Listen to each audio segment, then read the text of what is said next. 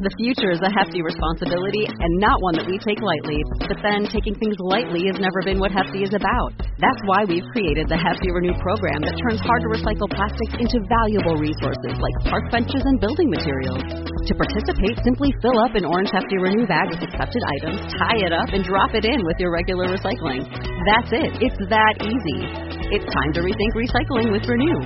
Particular valued resources may vary by geography. More info available at heftyrenew.com.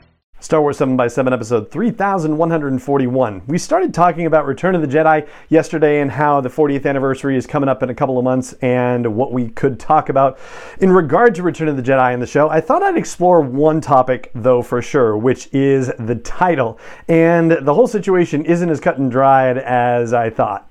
Punch it.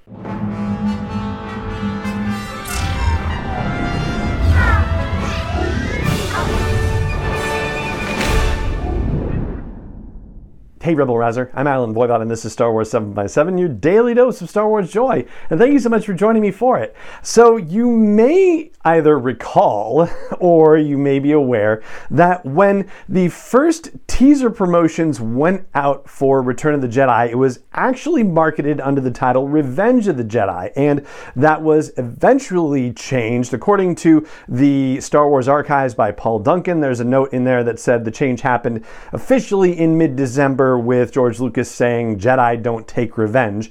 And according to Star Wars Chronicles, which is an older book that is also similarly lushly photographed and has tremendous amounts of detail on things, it's in January of 1983 that the public finally learns that the title is going to officially be Return of the Jedi, not Revenge. January 27th to be precise.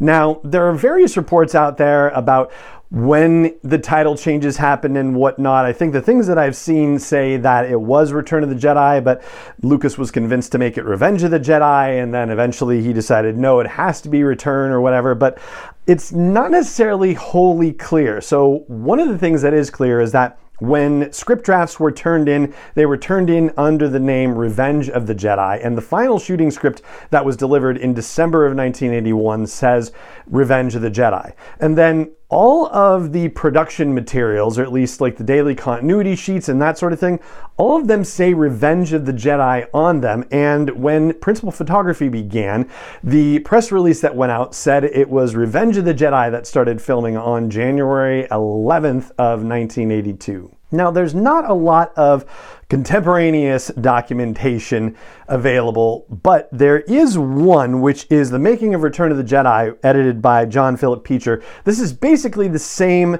book as Once Upon a Galaxy, The Journal of the Making of The Empire Strikes Back by Alan Arnold. Like, this is the equivalent thereof. And in here, there's a thing about how producer Howard Kazanajan sends a telex to Lucasfilm's president and chief executive officer Robert Grieber in San Rafael on January 11th of 1982, and it says, please be advised that principal photography has commenced today, January 11th, 1982, on Return of the Jedi. That's what's actually in the telex. And Peacher goes on to say that this telex serves as an official record of the start of production and fulfilled Lucasfilm's contractual obligation to 20th Century Fox, the distributor of the movie, to let them know formally that Jedi had begun. Despite that, though, all of the copies of like production progress reports and whatnot in there say Revenge of the Jedi, say Revenge of the Jedi as it goes forward, until we get to April of 1982, when the production finishes in London and moves to the United States, specifically in Arizona for the outdoor scenes on Tatooine and to Northern California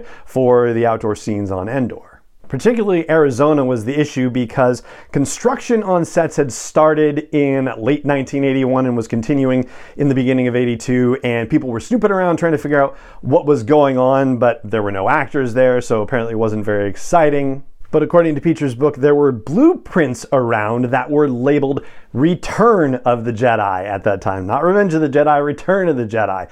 And they were finally in an era of storytelling where secrecy became an issue, right? This was one of the very beginnings of a hotly anticipated movie where people were trying to get scoops about what was going on. And this is where the Blue Harvest name comes in. So apparently Blue Harvest had been the code name for the production within Lucasfilm for some time, and you may have heard that the movie was filmed under the code name Blue Harvest with a tagline horror beyond imagination, and that particularly applied to what was going on in Northern California. Well, it turns out that according to the feature book here, they decided to use Blue Harvest for all of their materials while they were shooting in the United States. So they were instructed by Howard Kazanajan to basically take all the blueprints and either scribble out Return of the Jedi or cut it out of those blueprints and any other documentation, so nothing said Return of the Jedi, nothing could say Return of the Jedi or be presumed to say that, and anything printed from that point on would have to say Blue Harvest, and so that's where that came along. And Kazanajan also sent a notification from himself and George Lucas saying that when they would be in Arizona, that no scripts could be on set, that they would only issue pages for the barge sequences, and that's it, again, to protect secrecy as much as possible. Ultimately, they made it through the entire production with pretty much everything marked either Return of the Jedi or Revenge of the Jedi or Blue Harvest. It was all three, basically. But it wasn't until mid-December of 1982 that George Lucas finally said, nope, it's going to be Return of the Jedi. That's it. Period. Paragraph. Jedi don't take revenge. It was announced publicly in January, on January 27th of 1983. And according to the Star Wars Archives by Paul Duncan, it was actually put in the final draft of the opening crawl in February of 1983. So there you go. That's some back in the day information about the titling of Return of the Jedi, how it was Revenge, how it was Blue Harvest, how it shifted back and forth, and that is going to do it for this episode of the podcast. It just remains for me to say thank you so much for joining me for it, as always, and may the Force be with you wherever in the world you may be.